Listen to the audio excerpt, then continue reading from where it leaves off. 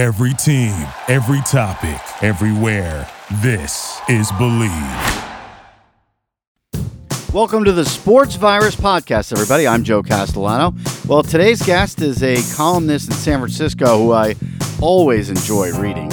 He's so clever and always makes me chuckle when I read his columns. Of course, he's very knowledgeable as well. Scott Ostler, the longtime columnist with the San Francisco Chronicle, is our guest today, and here's the conversation we had on Monday. Well, Scott, the biggest event of the year is complete, and the Los Angeles Rams have won the Super Bowl. What were your impressions of the Super Bowl? And by the way, thanks a lot for joining me to talk about it. That's a city where you lived and worked for a long time, so I would imagine that there were some emotions about watching the Super Bowl being played there. Yeah, it was kind of fun. I grew up in L.A. I was born and raised in L.A., and I've only been in the Bay Area the last 30 years, so I feel like I'm kind of a Bay Area guy. But yeah, it was fun. In fact, it took me back to the first Super Bowl, which was, what year was that, 67 or whatever it was? Yeah. And it was in Los Angeles, the Coliseum, and it was blacked out on TV in Los Angeles. But crazy. There was a radio station, a rock and roll radio station in Los Angeles that said, hey, if you want to get the Super Bowl, if you want to beat the blackout, we've got a kit to show you how to make a special antenna for your roof to bring the Super Bowl in. So I went and got one, got the instructions, and you just used a couple coat hangers and a broomstick and stuff like that and stick the thing up in your roof and hook it up to your TV, and you got the Super Bowl telecast. It was very snowy, and it was far from high def, but I pirated the first Super Bowl. That's amazing. Well, yeah, things have changed, and now everybody's watching it on a big screen TV. And one of the things you pointed out in your column writing about the game is that there they are in L.A. with great weather, and they don't have real grass. And then there's an injury to Odell Beckham where you wonder if that could be avoided because they're playing on that kind of, as you said, green concrete. And it's something that we've seen even with the 49ers a couple of years ago when they had those injuries. New York. It's kind of baffling when you think about it that you could just have a regular, beautiful grass field. Yeah. Maybe you could make a case in New York for the difficulty of growing grass and that time of year and all that stuff. But yeah. In a warm weather place like Los Angeles, it's crazy. It's a open-air stadium. The sun shines in. They're able to close it off. I don't know the technology and all that stuff, but yeah, there's plenty of sunshine. It's just, as far as I know, it's never been explained, but as far as I know, it's just a matter of expense. It's cheaper to have that stuff. You don't have to pay people to mow it and water it and all that stuff. But, and you notice, you probably saw, Joe, that immediately afterwards, Nick Bosa and George Kittle both tweeted out, we got to do something about this stuff, this grass, because they say it's like playing on concrete. Yeah. So, this huge, massively expensive game, people are paying $5,000 a ticket, and in a $billion-dollar stadium, a multi-billion-dollar stadium, and we can't play it on grass. So that kind of took a little bit off the luster.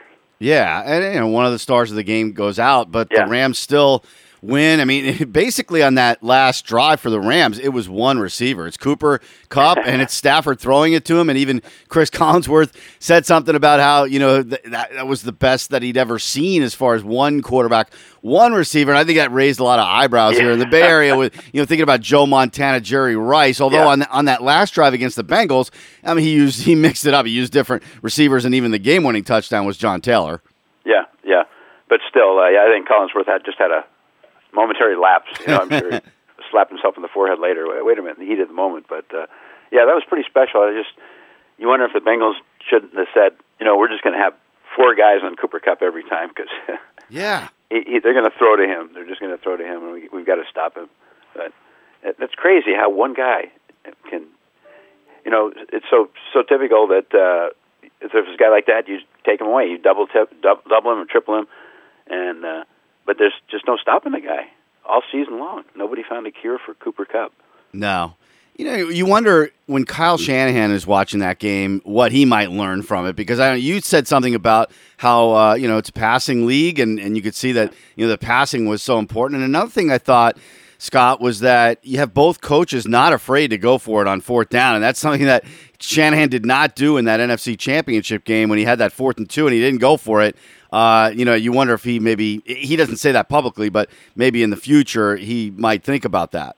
Yeah, maybe. Although that seems to be kind of his mindset. He's not a wild Not that that's that wild anymore, but not that much of like a free swinger or a crazy gambler like that. I guess he considers that a crazy gamble. But and the first one yesterday backfired, but still the thought is there that I always look at it this way, Joe, that if I've got 4th and 1 in whatever situation, I wonder what the opposition wants me to do. Yeah. And in most cases, the opposition is saying, "Oh, please kick it. We don't want you to go for it because to get a yard in the NFL, it's not that hard. Your odds are with you, so please kick the ball." So I would not kick the ball in most of those situations. It's a good way to look at Kyle, it. but maybe Kyle is, maybe his thinking is shifting. Who knows? That's a good way to look at it. I mean, I always look at it that if you have enough faith in your offense, you should think that you could get that yard. Yeah. I mean, sometimes it's risking a lot if you're way back in your own territory, but, that's neither here nor there. You made a comment, too, in your column about Stafford not being perfect when he threw that interception and, Jimmy G maybe looking at that and being in an unfair situation where, it's hard to be perfect, as you said. That was a difficult situation that Jimmy G was in all season.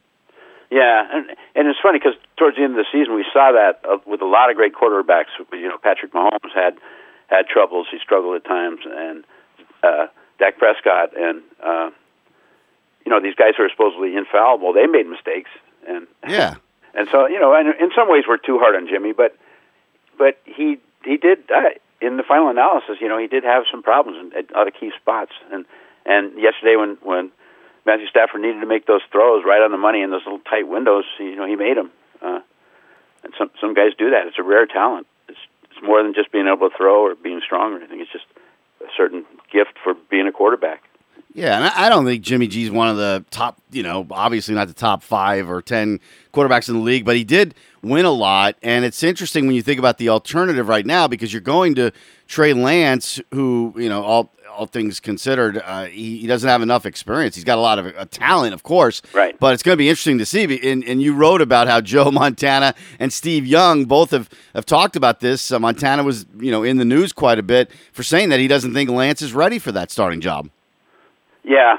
We're always going to debate it. And with quarterbacks, there's never any winning debate. Who's a better quarterback, Joe or Steve, or any of the debates. And so much of it, we always make it just a simplistic thing. Like he's not a very good quarterback. Jimmy Garoppolo is just not that great a quarterback, and so much of it is tied into who he's surrounded by and what kind of coaching he is, what kind of offense he's put in, and stuff like that. So we never really know, but we make these grand judgments anyway.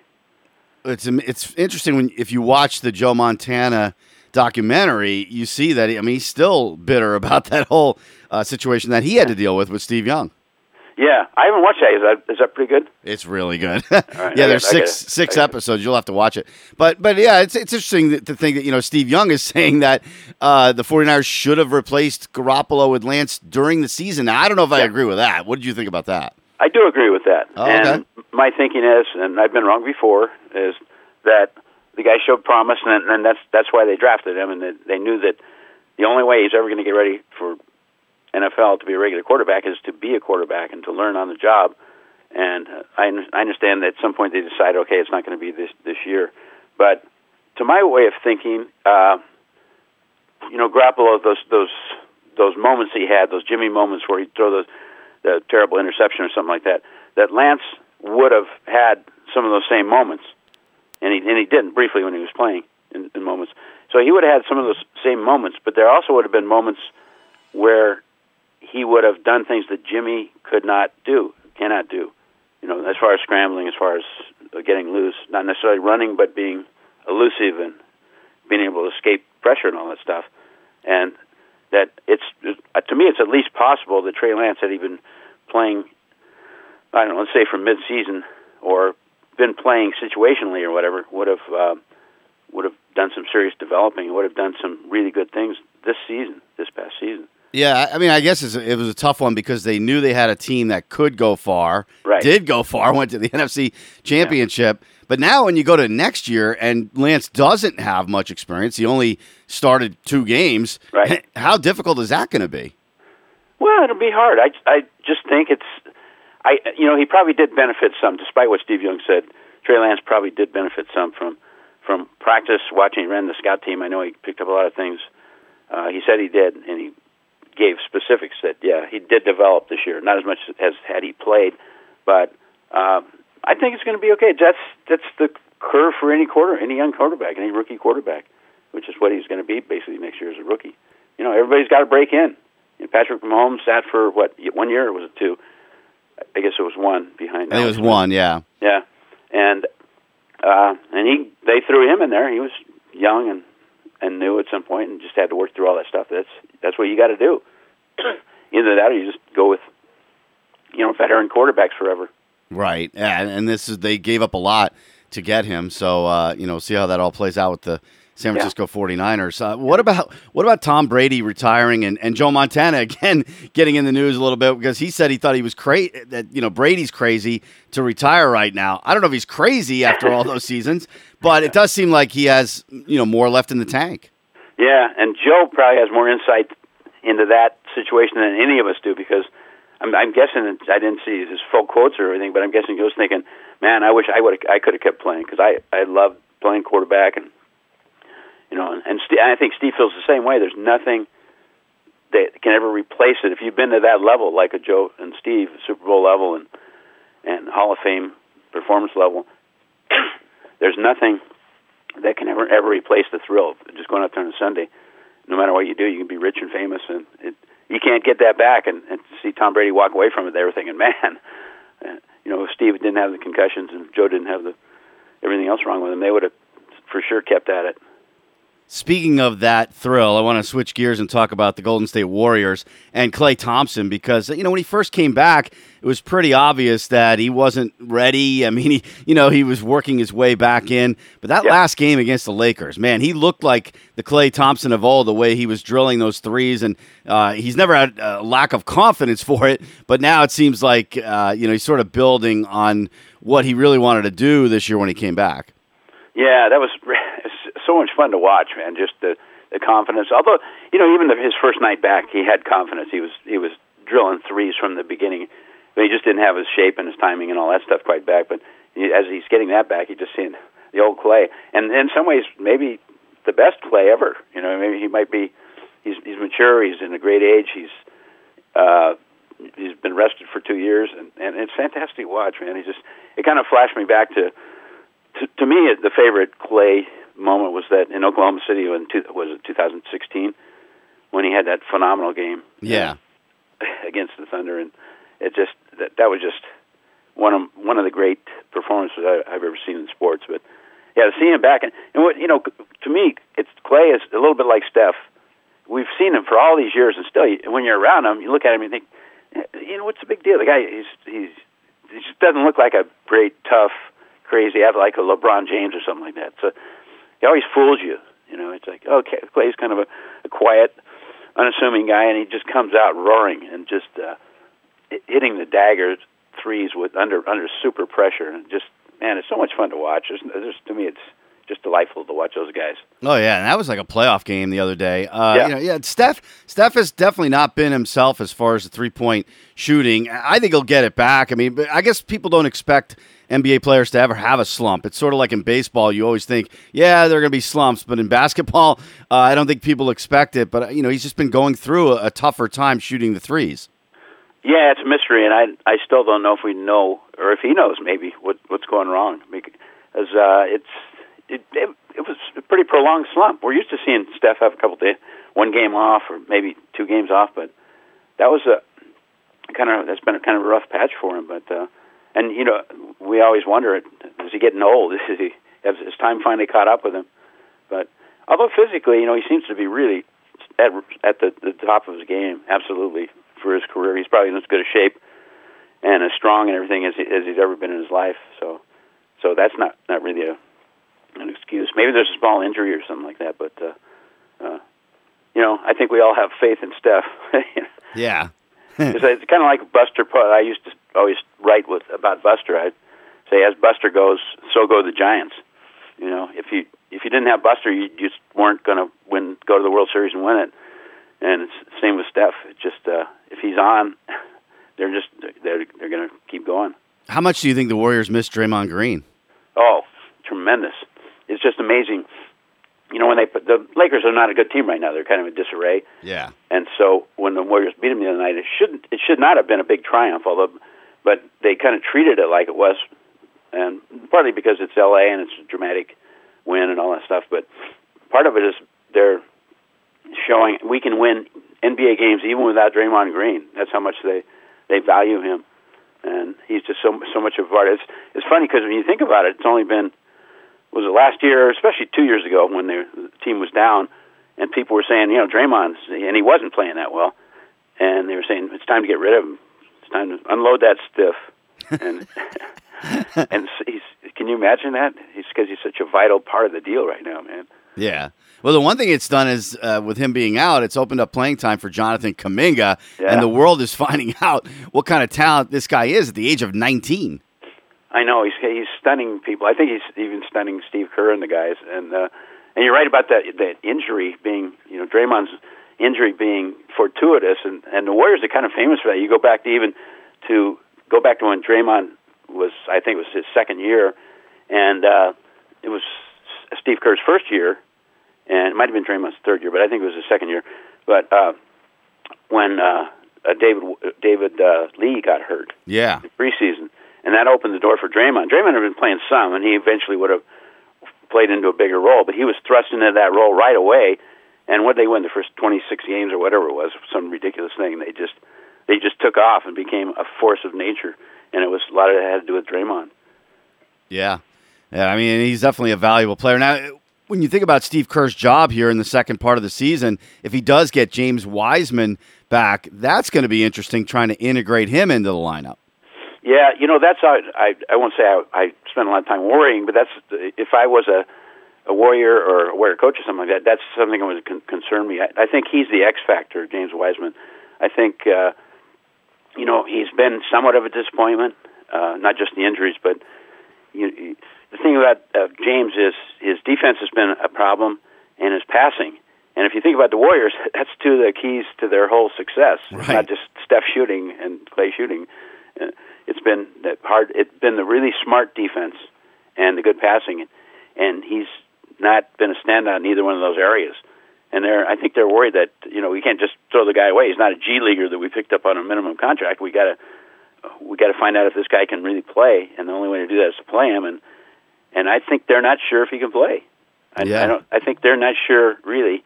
I think they're hopeful, and they've seen more than you and I have because they see him in practice and everything. But I think there's some doubt whether he can be a Warrior quality big game player. Yeah, that's going to be interesting. If he can, though, my God, think about that. With his physical skills, because I wrote about this recently, but how much more physically talented the Warriors are this year than maybe they've been even in the last 7 years. Yeah, I mean, if you think about him and Kuminga together and the physical skills they could display on the court together, that really is enticing. Yeah, throw that in with a Gary Payton and with Wiggins. Wiggins is a freakishly talented athlete. Yeah. Forget about a basketball player, just a great athlete. And it's funny. I was talking to Kerr probably about 5 or 6 days ago. Did a little interview with him, and he was just saying with Kuminga, he says what I keep telling him, just sprint the court both ways all the time. Just sprint the court. Because if he sprints the court, guys can't keep up with him. And at some point, he's going to get the fast break points. He's going to be back on defense and have the blocks. And you're starting to see that. I saw that in the game. There was one point where he beat everybody down, and Steph found him for a fast break layup, and it was just there it is. That's what Kerr's talking about. Just sprint the court. The guy listens. Kuminga listens. He seems to be very coachable, and man, I think he's opened up a lot of eyes. Yeah, no, and that's a great move because you could see it. You could see him running up and down the floor, and that's really helping out the Warriors for sure. Yeah. So we don't have baseball now, Scott, obviously. I don't know when we're going to have baseball, if we're going to have baseball, but we do know we're not going to have the designated hitter, which for me, I was disappointed. I still like to see the pitcher get up there, at least in one of the leagues, but we're not going to have that anymore. What'd you think? Well, I think you're in the majority, Joe, for sure. I think, especially in not that you're an old guy, but especially in the more veteran baseball watchers. Yeah. Like my buddy Bruce Jenkins and Susan Slesser and all my fellow sports writers, I think a lot of them would like to see the keep the DH out of the NL. But I've always kind of been the other way. I want to see hitters hit when it's time to hit. I don't want to see a nice rally going, and all of a sudden some guy gets up there who's just flailing at the ball and hitting .089 and has 2 lucky singles in his entire career. Just everything comes to a screeching halt. I made the point briefly in a little thing we had the other day with sports writers in our paper that the pitchers themselves, they talk about, I want to still hit. I don't take the bat out of my hands. But the only time those guys really practice is that they'll take a few swings the day they're going to start, or situationally. Yeah. But you don't see them really work at it. If it's important enough that you want to do it, you should get out there and take some BP every day, hit off a tee every day, or swing, or get some coaching and stuff. And to me, it's treated. Pitchers hitting is treated like such a little frivolous thing. I go out and take a couple swings and get loose. Why not get in the cage and work at it? Yeah, you don't see guys do it. No, even Bumgarner. I remember he was always kind of I don't really care. I just get up there and whack away. But I was going to say there aren't that many Bumgarners. That's the problem. No. I mean, he was pretty exciting when he did get in the box. Exactly. Yeah, but when you think about it, the only reason he was exciting is because he could occasionally run into a fastball, and he was semi-legitimate as a hitter, but he was still only he probably hit 210 or something, and but it had some power and everything. But even if he was a normal player, he'd come up and you'd think, oh boy, here comes Bumgarner. He's not that great a hitter, but so I won't. I'm okay with the universal DH. I know it's gimmicky, but now it's worldwide, and to me it's time to move on. Sorry, Joe. Hate to ruin your party. No, it's okay. We'll move on from it and get used to it. It's interesting. Barry Bonds would have probably hooked up with a National League team. Who knows? I mean, the whole American League passed on him, but he was passed over for the Hall of Fame, at least for now, until it goes to the Veterans Committee. What were your thoughts about Bonds, Clemens, and those guys not getting in, and a guy like David Ortiz getting in? Yeah. Well, first of all, leading up to the vote, I really kind of wrestled with it, and for years we've always debated it, but due to a technicality, and I haven't figured out what it was, I was never given a Hall of Fame vote until this year. So this year was the first year I voted for the Hall of Fame, and so I had to give it some real thought, because I thought, if Barry is close, maybe my vote will turn out to be the deciding vote. And I was kind of conflicted, because I don't like cheaters, and I don't want to reward cheaters, and as a parent, I don't want to have to explain to my kids, who are now grown, but I don't want to have to say, Barry cheated, but he's rewarded with the Hall of Fame. And they were saying, well, what's that about? I thought you're not supposed to cheat. So I was conflicted, and in the end, I figured there were too many gray areas and too many people that were doing steroids back then, and I figured I just can't. It's not possible for a guy like me to sort it all out, so I'm just going to vote for the guys who performed, and I wound up voting for Bonds and basically what we want to call the steroid guys, and I was okay with that. But then the vote came down, and David Ortiz got in, and Barry didn't, and that really, really bothered me. I might never vote again for the Hall of Fame, because the thing I've always had pride in our profession, our sports writers and sportscasters too, although the sports writers who vote, is that people say, "Oh, you guys just don't vote for Barry because you didn't like him, because he wasn't nice to you." And I've told people for years, I said, he wasn't nice to us, but that's not a consideration when it comes to Hall of Fame voting, because we're not a bunch of petty kids who hold little grudges because a player wouldn't talk to us, or because he snarled at us, or something like that. And I really believe that. And I certainly would never withhold a vote because a guy snubbed me or was rude to me or anything like that. I'd figure, okay, he's a jerk, but he was a great player. And what I saw with the David Ortiz vote is sports writers kind of voting on a personality basis, and David Ortiz was a great guy or an ambassador to the game or whatever. And for him to get in and Barry Bonds not to get in, to me, that was a travesty. Yeah, I mean, you know what my thing is, Scott, about this whole thing is that you have to take out the character sportsmanship clause. If you take that out of there, it just makes it a lot easier for the voters, because let's face it, I mean, half of the guys in the Hall of Fame probably didn't pass that test anyway. I mean, I just don't know why that's still in there. Yeah, well, even so, even if you take that out, you got sports writers who voted for David Ortiz because he's a good guy. because when you talk about character, he might have what some people would consider great character, but he also, I think there's evidence that he did steroids. And, he supposedly flunked that one anonymous test, and anecdotally, if you look at his stats and everything, you could build a case that, hey, David Ortiz might have been dabbling too. So, to me, the voters just voted on personality. They voted because they liked the guy, and they didn't like Barry, and that really kind of bothered me. That saddened me that our guys would do that. Yeah, and I understand, like in the past, you could look at integrity and sportsmanship and all that, but when you're talking about this being so cloudy, I mean, and putting it on writers to decide, I don't think that's fair. No, I agree. Yeah, no, I think it's but the system is broken, and the players have themselves to blame too, because it wasn't just Barry and a few guys. There were a lot of guys. To me, Joe, there were a lot of guys that were doing steroids. We know that, but even the guys that weren't doing them, who were supposedly put at a disadvantage by the steroid users, were not complaining. There were very few. Jeff Kent was one player who spoke up and said, "We got to do something about the steroids. We got to weed these guys. We got to test. We got to have stronger testing." And most of the guys just kept shut, and through the players' union did not support testing, and therefore kind of condoned cheating, and kind of they were aiders and abettors of the cheaters by their silence and by not speaking out. By the way, is there one time where something sticks out about interacting with Barry Bonds? Because I think a lot of writers, they have some kind of story about dealing with him, whether it's good or bad. But anything that sticks out about your time covering him?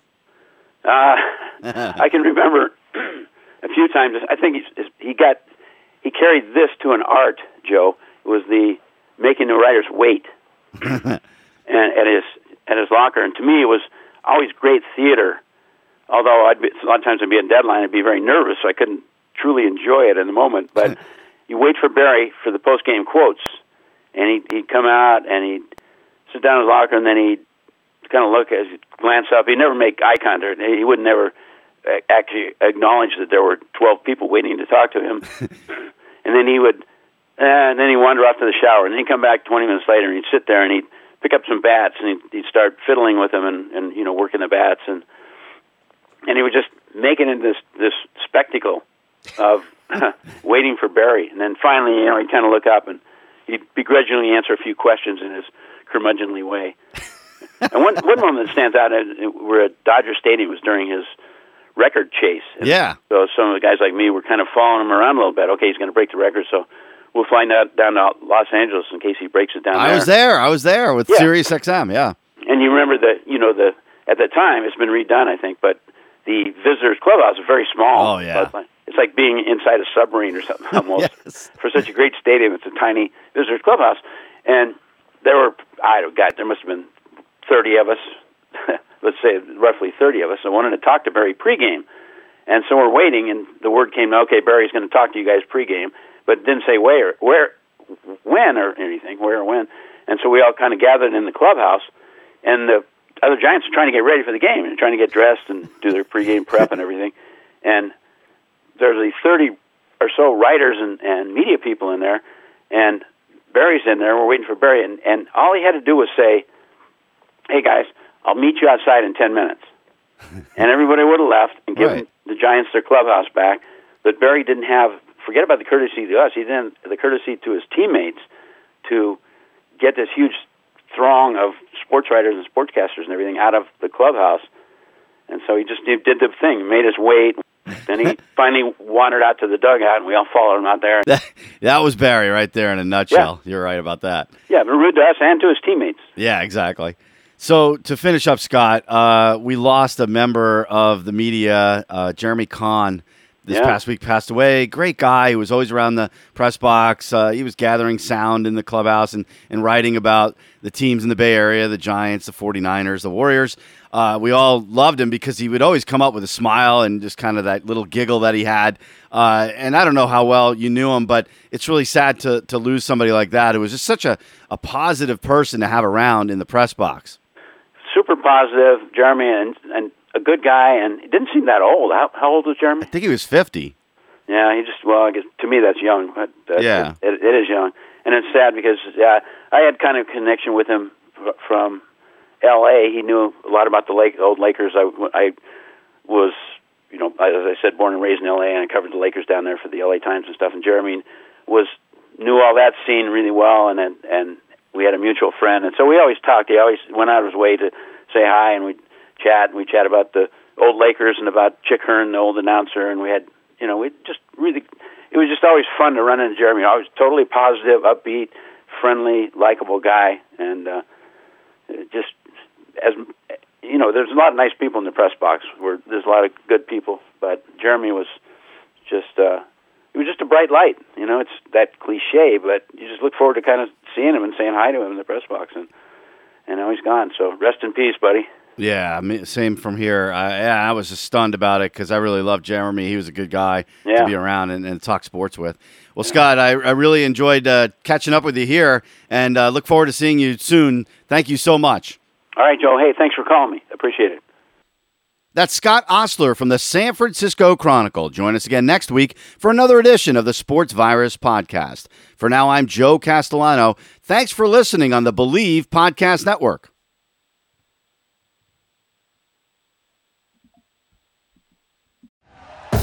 Thank you for listening to Believe. You can show support to your host by subscribing to the show and giving us a 5-star rating on your preferred platform. Check us out at Believe.com and search for BLEAV on YouTube.